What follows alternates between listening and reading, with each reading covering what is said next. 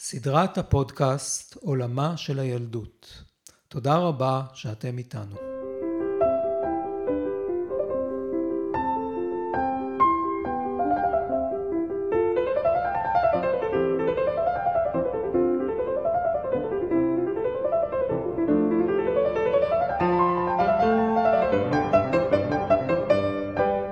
ברוכים הבאים לסדרת הפודקאסט עולמה של הילדות. ליווי וחינוך הילד לאור גישת חינוך ולדורף. תודה רבה שאתם איתנו. מגיש גלעד גולדשמיט. מטרת הסדרה היא להביא תמונה כמה שיותר מקיפה ושלמה של הזרם החינוכי המכונה חינוך ולדורף או חינוך אנתרופוסופי. להעמקה והרחבה אתם מוזמנים לקרוא את ספריי על חינוך ולדורף, ועבור ילדיכם אתם מוזמנים לרכוש את ספרי הילדים שהוצאתי. כולם ברוח חינוך ולדורף.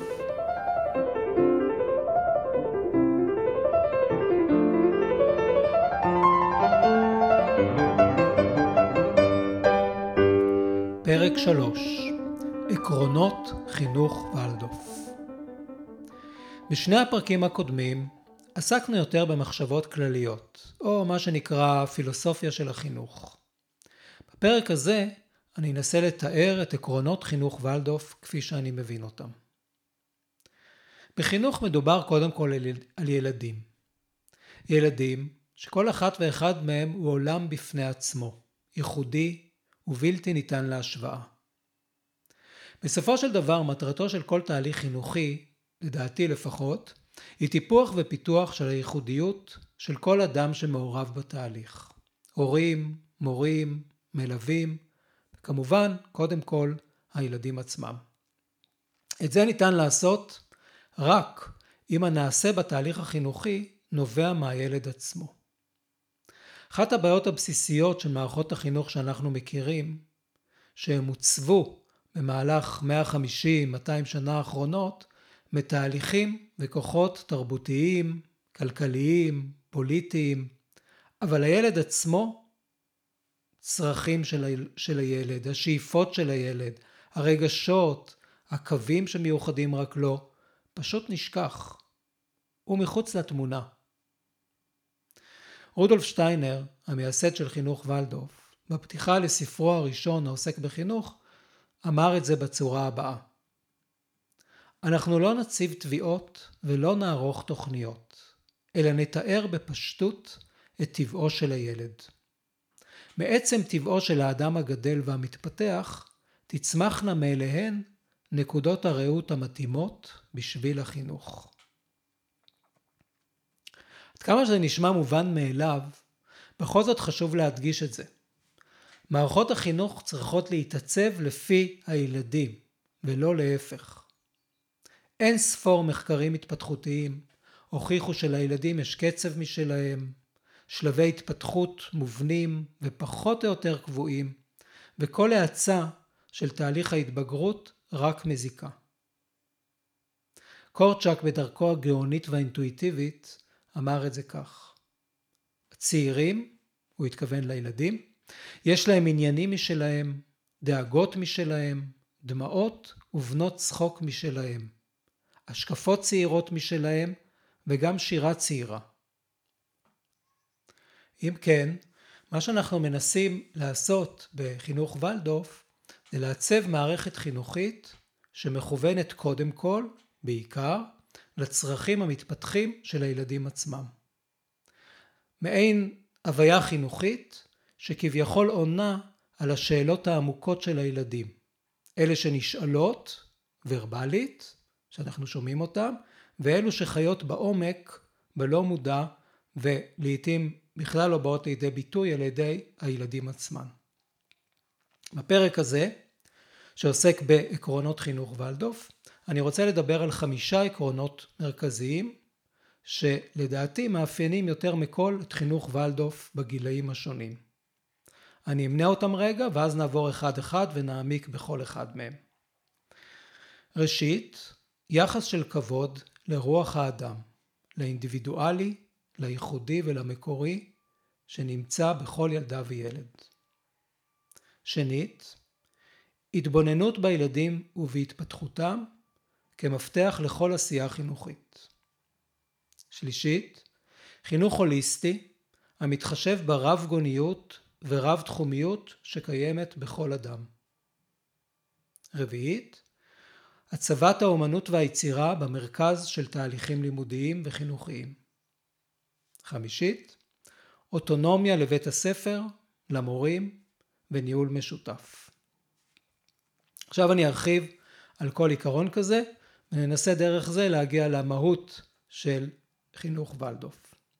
אז קודם כל השאלה הזאת של כבוד, רגישות לרוחניות האינדיבידואלית של כל ילדה וילד. פה אנחנו צריכים להבין. בפוטנציאל כל ילד הוא גאון. גאון בתחום כלשהו.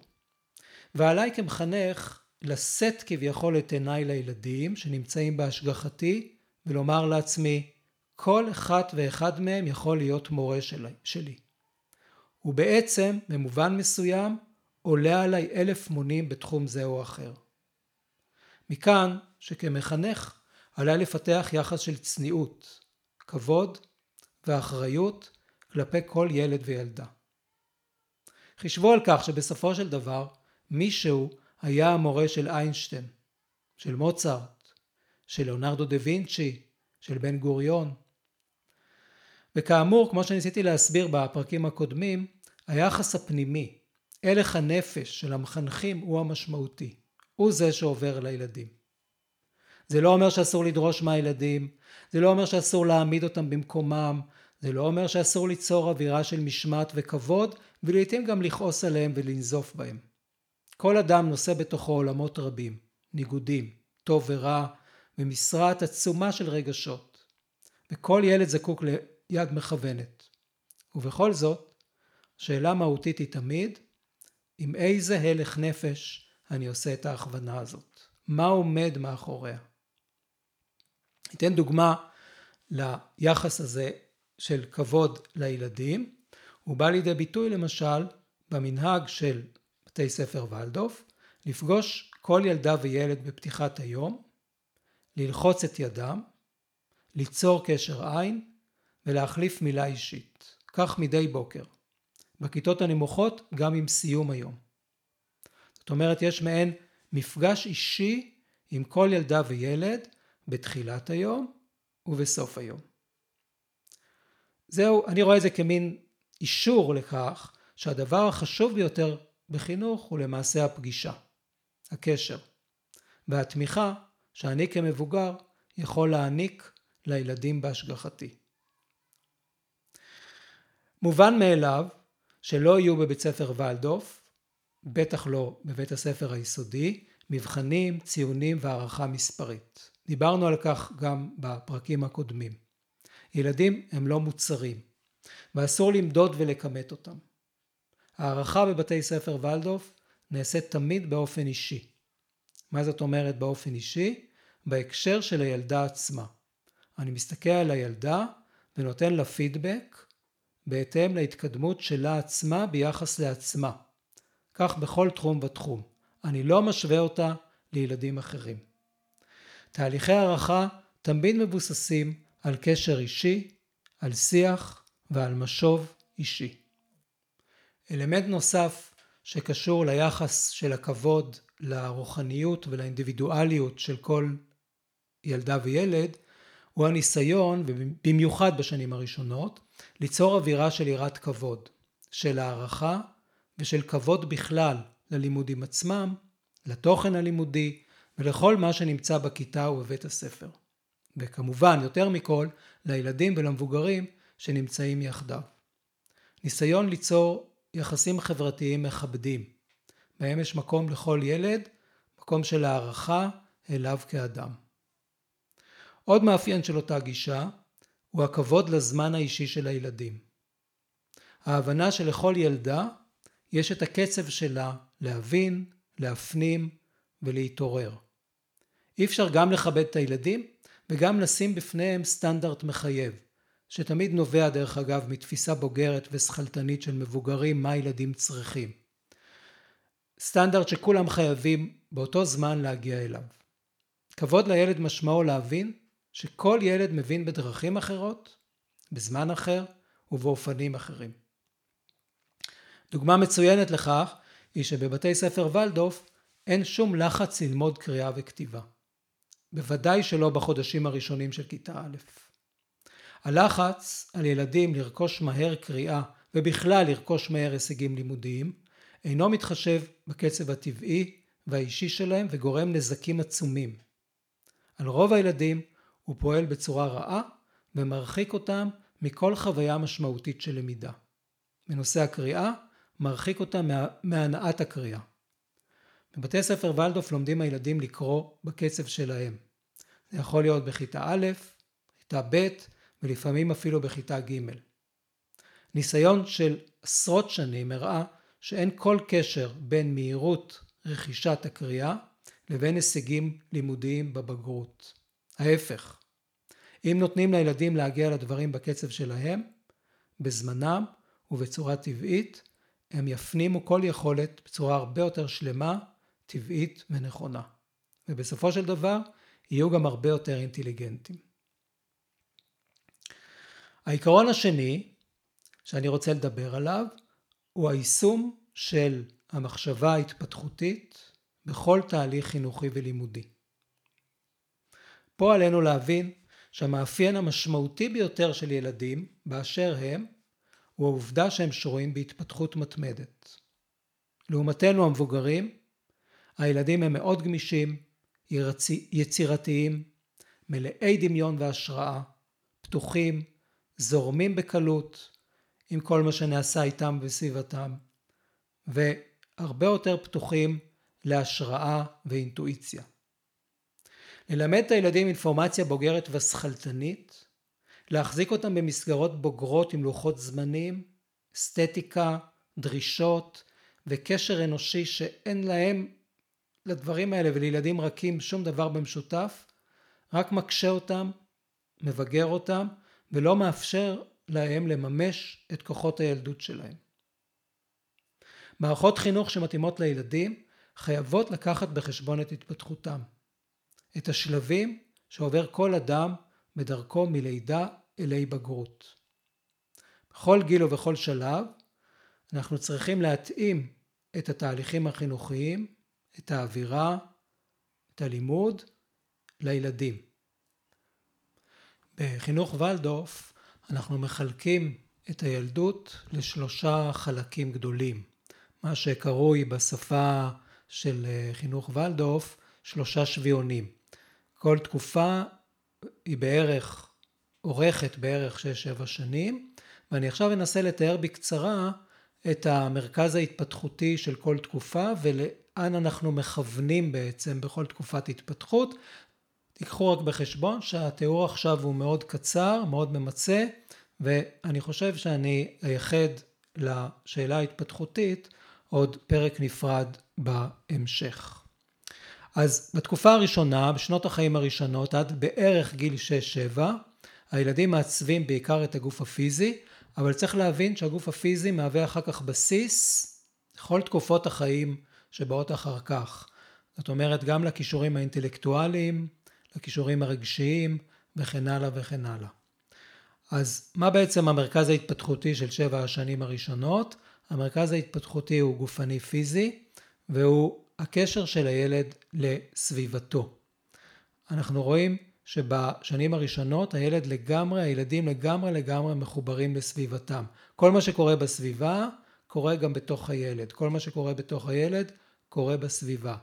כל משב רוח, כל צעקה, כל נשיקה, כל גערה וכל מצב רוח של המבוגרים מסביב משפיע מאוד עד למימד הגופני על התפתחות הילדים. ולכן אנחנו ננסה ליצור את הסביבה ההרמונית ביותר, השלווה ביותר והמתאימה ביותר לילדים, אפשר להגיד גם הרכה ביותר, סביב הילדים, וליצור להם תנאים שהם יוכלו לחכות. פעולת החיקוי היא פעולה מדהימה, שדרכה מתפתחים הילדים בשנים הראשונות, ובעצם מה שקורה בה זה שהילדים לוקחים את העולם שהם רואים, שומעים, מריחים וחשים בחוץ, לוקחים את העולם פנימה והופכים אותו לשלהם. מה שבחוץ נעשה תכונה פנימית. אני שומע שפה בחוץ, אני הופך אותה לשלי. אני רואה התנהגות בחוץ, אני הופך אותה לשלי. זאת אומרת, השאלה של החיצוניות, של הסביבה, היא השאלה המכרעת של השנים הראשונות. כמובן שהילדים מביאים מתוכם הרבה מאוד, אבל מה שהם מביאים מתוכם עובר מעין שילוב עם כל מה שקורה בחוץ, ונהפך להיות לתכונות של האישיות של הילדה והילד. אז אם אנחנו עכשיו מסתכלים על גן ולדורף, הרושם הראשון שאנחנו מקבלים, שאנחנו נכנסים לגן כזה, הוא בדרך כלל של סביבה נעימה, רכה, עם צבעים שקטים, וצעצועים מאוד מאוד גולמיים ופשוטים, שעשויים לרוב מחומרים טבעיים. האווירה הרכה והשקטה, גם מבחינה פיזית חושית, וגם מבחינה אנושית, אמורה להתאים לילדים הרכים. חומרי המשחק הם גולמיים, משום שככל שהצעצוע, האביזר, הדבר הוא יותר גולמי, כך גם כוחות היצירה, הדמיון, המחשבה והרגש והפעולה של הילדים הם יותר אינטנסיביים. פיסת עץ פשוטה יכולה להיות פעם אווירון, פעם מכונית, פעם עץ, פעם אדם. בצורה גמישה ומלאת חיים, פיסת העץ משתנה בהתאם לדמיון הילד ולחייו הפנימיים.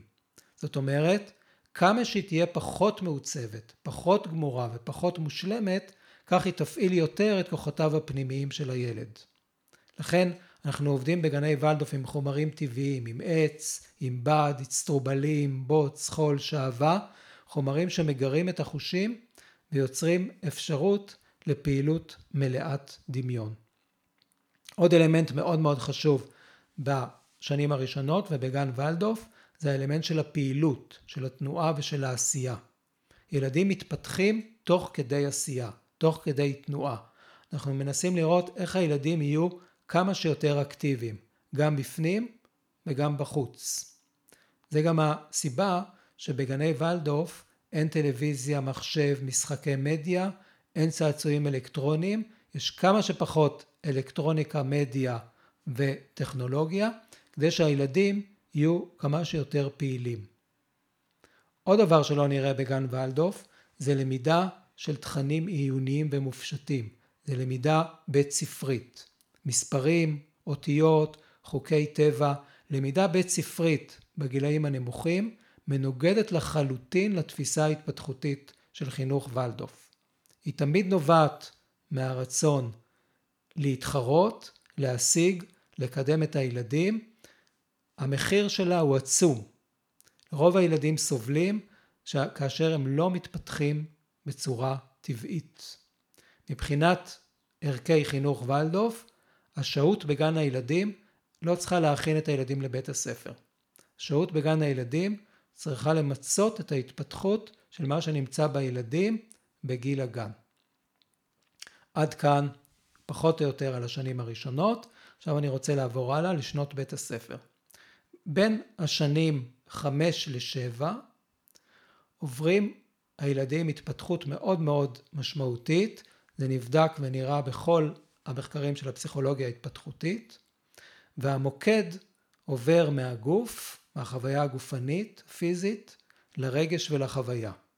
המרכז ההתפתחותי עובר לחוויה הנפשית. וההתכוונות הזאת לחוויה הנפשית היא המרכז של בית הספר היסודי. כך שהשאלה איך מלמדים כל נושא ונושא בבית ספר ולדורף בכיתות בית הספר היסודי, היא תמיד השאלה איך אני מגיע לנפש הילד. איך הילדים חווים את מה שהם לומדים. חווים בגוף, חווים בנפש, חווים בחוויה הרגשית שלהם. ולכן בבית הספר היסודי, מה שאנחנו עושים זה מנסים לטפח למידה כמה שיותר חווייתית, כמה שיותר פעילה. למידה שמערבת את כל ישותו של הילד. כל ידע מופשט, ובסופו של דבר כמעט כל מה שלומדים בבית הספר זה ידע מופשט, ידע בוגר, מועבר באמצעות תמונות, סיפורים, אומנות ויצירה. כך שהוא קודם כל עובר דרך הגוף והנפש, ורק אחר כך מגיע לתודעה של הילדים. המישור האומנותי, היצירתי, נמצא בכל תהליך לימוד, בכל החוויה הבית ספרית. החל מהתייחסות מאוד מאוד רצינית לאסתטיקה, לצבעים, לצורות ולעיצוב של הכיתה, של בית הספר כולו, עיצוב השולחנות, הכיסאות, הקלמרים, אמצעי הכתיבה וכן הלאה וכן הלאה, ועבור עד למתודות הלימודיות עצמן, איך מעבירים חומר, איך מעבירים ידע. האמנויות בסופו של דבר הם כאילו כביכול האמצעי המתודי העיקרי בתקופה הזו. ציור, רישום, תנועה, מחול, מוזיקה, שירה, פיסול, דרמה, דקלום, הופכים להיות כלי מתודי חינוכי. אין שום משמעות בשנים הללו להישגים נמדדים, לתכליתיות, למושגים מופשטים, הם עשויים רק להזיק. בבית הספר ולדורף לכן, כפי שכבר אמרתי שוב ושוב, אין מבחנים, אין ציונים, אין בכלל הערכה מספרית, תהליכי הערכה הם תמיד אישיים, ויש דגש רב על הקשר והליווי של הילדים על ידי המחנכים. אני עוד אתייחס לשאלה של סמכות, ואני אעשה על זה פרק בנפרד. במובן מסוים אפשר גם להגיד ההבדל בין בית ספר ולדורף לבית ספר דמוקרטי. עם המעבר לגיל ההתבגרות, החל מכיתה ה' ו', ובוודאי שבשנות בית הספר התיכון, נמצאים במוקד תהליכי למידה שכוללים חשיבה מופשטת, חשיבה יותר אינטלקטואלית, יותר מושגית, עבודת כפיים בצורה יותר מקצועית בסדנאות שמלווה את כל בית הספר מא' עד י"ב בתחומי המלאכה, המשך של טיפוח האומנות בצורה יותר מקצועי ומעורבות בקהילה. ההתעוררות של החשיבה והתודעה בגיל הזה מצריכה פנייה יותר מודעת לשימוש ופיתוח של תהליכי חשיבה בכל תחומי הידע. ולכן אנחנו מנסים לעודד מתודות של למידה דיאלוגיות, שימוש בעבודות חקר, פרויקטים, למידה רב תחומית, שכוללת בדרך כלל בבית ספר ולדורף סינתזה בין לימוד עיוני של כמה תחומי ידע לבין תחומי אומנות ועבודת כפיים. אפשר למשל לעבוד על נושא היסטורי, דרך יצירה אומנותית שקשורה לאותה תקופה, באמצעות יצירה סדנאית, שבה עושים כלים ואביזרים מהתקופה, וכמובן ידע יותר עיוני על התקופה. כך שפרויקטים אינטגרטיביים מלווים את כל הלמידה בתיכון. האלמנט החברתי גם מאוד מאוד חשוב בגיל הזה, בגיל ההתבגרות, אנחנו מנסים לטפח אותו כמה שאפשר, בשיחות, שיחות אישיות, שיחות קבוצתיות, שיחות בכל מיני רמות של התייחסות, ובליווי אישי מאוד אינטנסיבי של הנערות והנערים על ידי המחנכים. בסופו של דבר, בגיל הזה, מה שבני הנוער מבקשים, לעתים גם בצורות מאוד משונות, זה דמות בוגרת שתעמוד לצידם ותלווה אותם בסערות ותהפוכות הגיל. לכן יש מקום מאוד חשוב לפרויקטים קהילתיים וחברתיים, בתוך בית ספר, מחוץ לבית ספר, וכמו שאמרתי, לליווי אישי מאוד אינטנסיבי. חשוב מאוד שבתקופה הזאת, האידיאליזם הבריא של הגיל ימצא כר רחב לפעולה, להתנדבות, לסיוע, לעשייה חברתית וקהילתית. זה גם עונה על הצורך של הנערות והנערים להכיר את כל הפנים השונים של החברה, ובחברה הישראלית יש הרבה מאוד מה להכיר. עד כאן על השאלה ההתפתחותית בתוך בית ספר ולדורף. עכשיו אני רוצה לעבור לעיקרון השלישי, והוא ראייה הוליסטית, שלמותית של הילד ושל תהליכים לימודיים וחינוכיים. בכל אדם, ובוודאי שבכל ילד, קיימים פתיחות ורצון לממש כמה שיותר תחומים ואפשרויות מהפוטנציאל האנושי שטמון בו. אחת מהמטרות של בית הספר היא לאפשר התנסות כמה שיותר רבת פנים, עשירה, מגוונת, בתחומים השונים של העשייה האנושית. בתחומי האומנות השונים, למשל בעבודות, במלאכות, בהתנסויות בטבע, בתהליכי חשיבה, ביצירה ובמישורים אנושיים וחברתיים. כל ילד יכול לבוא לידי ביטוי ולממש חלק מישותו, וגם להכיר את עצמו קצת יותר, אם המערכת היא מגוונת. מערכת שמתאימה את עצמה לילדים יכולה להיות מעין מקום בו כל ילדה וילד יכולים למצוא את מקומם, את האלמנט שבו הם חזקים, שבו הם יכולים להתבטא בחופשיות ובביטחון. אחד מוצא את עצמו בציור ורישום, אחרת מוצא את עצמה בתנועה ופעילות ספורטיבית, אחד בתחום הדרמה, אחד בשירה, אחד במשוואות מתמטיות. השאיפה היא לנסות ולהבין את הילד בצורה הרחבה ביותר, הרב תחומית ביותר. אנחנו כמחנכים ומלווים מבוגרים של הילדים, מנסים לחשוף אותם לכמה שיותר תחומים, כמה שיותר התנסויות, כמה שיותר מיומנויות.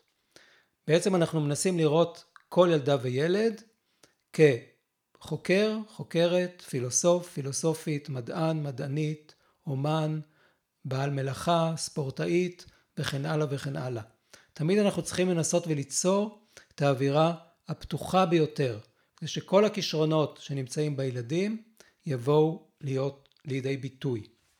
זה נכון גם לגבי תחומי הלמידה והעשייה, וזה נכון גם לגבי המתודות. גם המתודות של הלמידה צריכות להיות כמה שיותר פתוחות, כמה שיותר מגוונות. חלק מהותי בהתייחסות ההוליסטית הזאת היא ההבנה שאין תחום אחד יותר חשוב ממשנהו. ציור חשוב לא פחות מהבנת הנקרא. טיול או פעילות ספורטיבית לא פחות מהבנת תרגילי חשבון. מוזיקה ושירה לא פחות מהיסטוריה או מדעים וכן הלאה. תלמידים בבית ספר ולדורף נהנים מהאווירה בה כל עשייה היא בעלת משמעות. במישורי העשייה השונים מתרחשים במישורים, כמו שרציתי להסביר, רבים ומגוונים ככל שניתן, בלי היררכיה.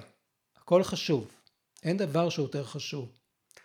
מה בעצם המטרה, מה השאיפה? לאפשר לכל ילדה וילד לרכוש ביטחון, הרגשת מסוגלות, הצטיינות בתחום מסוים, לכן אנחנו פורסים כמה שיותר תחומים בפני הילדים, ביחד עם זה להתאמן ולהתגבר על מכשולים בתחום בו הם כביכול פחות מוכשרים או מאומנים. מכאן יוצא שמערכת הלימודים בבית ספר ולדורף, בכל הכיתות ובכל הגילאים, היא תמיד רחבה, רב תחומית, וכוללת התנסות אינטנסיבית ביותר בכל המישורים האנושיים, תחומי האומנות, מישורי עשייה, לימוד עיוני, טיולים, טבע וכן הלאה וכן הלאה. כך למשל, אם ניקח רק דוגמה אחת קטנה, כל תלמיד ותלמידה, כל נער ונערה בתיכון עוברים הכשרה והתנסות בסדנאות מלאכה, כמו למשל כדרות, צורפות, ציור, רישום, קליעת סלים מנצרים, צילום, פיסול, העלאת הצגות, לפעמים גם נפחות ועוד אומנויות ככל שמאפשרים המורים בעצם. זה הרבה תלוי במורים וביכולת שלנו לתת לילדים את מה שהם צריכים. העיקרון הבא הוא החשיבות של החוויה האומנותית, האסתטית, היצירתית, בכל תהליך של הוראה וחינוך. אני רוצה להביא פה ציטוט קצר מהפעם הראשונה ששטיינר דיבר עם המורים של בית הספר הראשון. הוא אמר את המשפט הבא: אנו לא שואפים לטפח חינוך דוגמטי, אנחנו שואפים ליצור אומנות חינוך מלאת חיים. והמושג הזה, הביטוי הזה, אומנות החינוך, חוזר שוב ושוב בהרצאות ובכתבים של שטיינר, ובביקורים שלו בבית הספר, שטיינר היה בעצמו מנהל בית הספר בשנים הראשונות, בביקורים שלו בכיתות, הוא תמיד דיבר עם המורים על החשיבות של הוראה אומנותית, הוראה יצירתית. אז אני כבר דיברתי על האומנות בכל מיני הקשרים בשלושת הפרקים הקודמים, אבל אין ספק שלאומנות יש מקום מאוד מיוחד ומהותי בבית הספר ולדורף. ואני רואה 3 אופנים שונים של היישום המעשי של אומנות בתוך בית הספר. קודם כל, בכך שתחומי האומנות השונים, כמו שכבר ראינו, נלמדים כחלק משמעותי מתוכנית הלימודים של בית הספר מכיתה א' ועד כיתה י"ב, למעשה מהגן. לילדים שלומדים בבית ספר ולדורף יש מדי יום התנסות אומנותית משמעותית, לפחות באחד מהתחומים העיקריים, כמו ציור, רישום, מוזיקה, שירה, תנועה, דרמה, פיסול וכן הלאה וכן הלאה. ולא פחות אומנויות שימושיות יותר, כמו נפחות, קליעת צלים, ייצור כלים מחמר, נגרות, פיסול בעץ וכדומה. אז תחומי האומנות הם חלק מחייב וחשוב במערכת השעות עבור כל התלמידים. וההתייחסות אליהם, ההתייחסות לציור, ההתייחסות לשירה, ההתייחסות לדרמה, היא בדיוק כמו אל כל תחום אחר, כמו שניסיתי להסביר בסעיף הקודם. כך גם הערכה של האומנויות, כך גם הרצינות שבה אנחנו עושים אומנות. אז זה, אני חושב, הדבר הראשון, התייחסות לאומנות על גווניה השונים ותחומיה השונים, כדבר רציני וחשוב במערכת הלימוד של כל ילדה וילד. הדבר השני הוא שהאומנויות נלמדות לא רק בנפרד מתחומי הלימוד, מה שנקרא מקצועות הליבה, אלא הן חודרות ומפרות את כל תחומי הלימוד האחרים, במיוחד בבית הספר היסודי. אנחנו בעצם לומדים את תחומי הלימוד באמצעות האומנות. האומנות במובן הזה משמשת כאמצעי מתודי עיקרי. אנחנו לומדים את אותיות האלף בית דרך תנועה, רישום וציור, את יסודות החשבון דרך שירה, מוזיקה ודקלום, גיאומטריה נלמדת דרך רישום וציור אומנותי, וכן הלאה וכן הלאה. תמיד האומנות הופכת להיות לא רק חשובה בפני עצמה, אלא גם חשובה ככלי מתודי. זה נשמע אולי קצת מופשט כרגע, אני מבטיח שבפרק הבא אני אתאר את כל הדברים האלה בצורה יותר חיה ויותר מפורטת. המישור השלישי שאני רוצה לדבר עליו בהקשר של האומנות, זה השאלה של העיצוב. העיצוב האומנותי והאסתטי של כל עולם בית הספר, של החוויה הבית ספרית, של המרחב, של מבני בית הספר, של הכיתות, צבע הקירות, תאורה, תמונות, ציורים, למעשה כל האלמנטים העיצוביים שנמצאים מסביב לילדים. תחשבו על כך שילדים נמצאים בבית ספר 5, 6, 7 שעות כמעט כל יום. מאוד מאוד חשוב מה תהיה הסביבה שלהם, ושהיא תהיה כמה שיותר אומנותית, כמה שיותר יפה, אפשר להגיד. עכשיו אני רוצה לעבור לאלמנט האחרון, שעליו אני אדבר בפרק הזה, והוא שאלת הניהול של בית ספר ולדורף, הארגון של בית ספר ולדורף. מה שאנחנו קוראים ניהול משותף או ניהול אופקי. כבר בערב הפתיחה של בית הספר הראשון, שטיינר נשא מין נאום כזה להורים ולמורים, והוא אמר את המילים הבאות: בית הספר שלנו ינוהל בצורה משותפת, בצורה רפובליקנית, ולא באופן היררכי. אצלנו תהיה רפובליקה של מורים. לא יהיה מנהל, לא יהיו הוראות. אנחנו חייבים להפנים את האפשרות שכל אחד מאיתנו, כל מורה ומורה, יהיה עם אחריות המלאה ביותר לכל מעשיו. כל אחד ואחד חייבים להיות עם אחריות מלאה. ובאמת בישיבות המורים ובסמינרים ששטיינר בעצמו ערך עם המורים של בית הספר הראשון, הוא תרגל שוב ושוב צורות של ניהול משותף.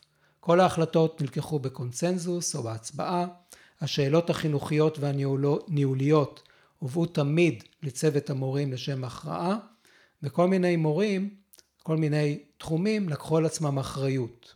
שטיינר בעצם העמיד את עצמו בתור תפקיד של יועץ או מלווה, לא של מנהל בסגנון היררכי, למרות שבאופן רשמי כלפי המוסדות הוא היה רשום כמנהל בית הספר.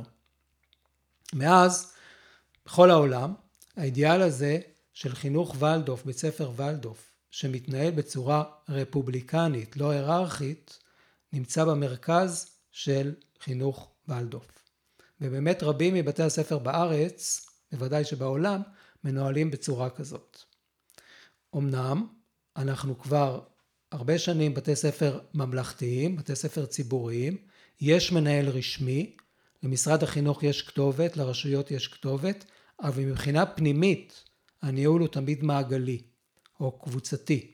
ההחלטות מתקבלות בדרך כלל בהסכמה או בהצבעה, והשאיפה היא שכל מורה ומורה, כל מחנכת ומחנך, ישקיעו חלק מהזמן שלהם בנושאים ניהוליים. הרעיון הוא בעצם ליצור מעין אוטונומיה. אוטונומיה של בית הספר, אוטונומיה של המורים ואווירה של אמון. רק באווירה של אמון ואוטונומיה אנשים יכולים לפרוח, ורק אם המורים יפרחו, גם הילדים יפרחו. המקום שבו מורים פורחים, מממשים את עצמם, לוקחים אחריות, למעשה מנהלים, גם ילדים יכולים לממש את עצמם, לקחת אחריות ולנהל את עצמם. אז גם במישור החינוכי הפדגוגי וגם במישור הניהולי, נוצרו בבית ספר ולדורף צורות של מה שאני קורא ניהול משותף, שנותן למורים אוטונומיה ומרחב למימוש עצמי ויצירתיות. כיצד זה בדיוק מתנהל? איך הדבר הזה פועל? אני אדבר על כך בפרק נפרד. עד כאן הפרק על עקרונות חינוך ולדורף. תודה רבה שהקשבתם. בפרק הבא אנחנו נדבר על בית ספר ולדורף בצורה יותר ממשית, בצורה יותר חיה, כך שננסה ליצור תמונה של כיצד לומדים, כיצד מרגישים, כיצד עובדים בבית ספר ולדורף. אז להתראות בפרק הבא.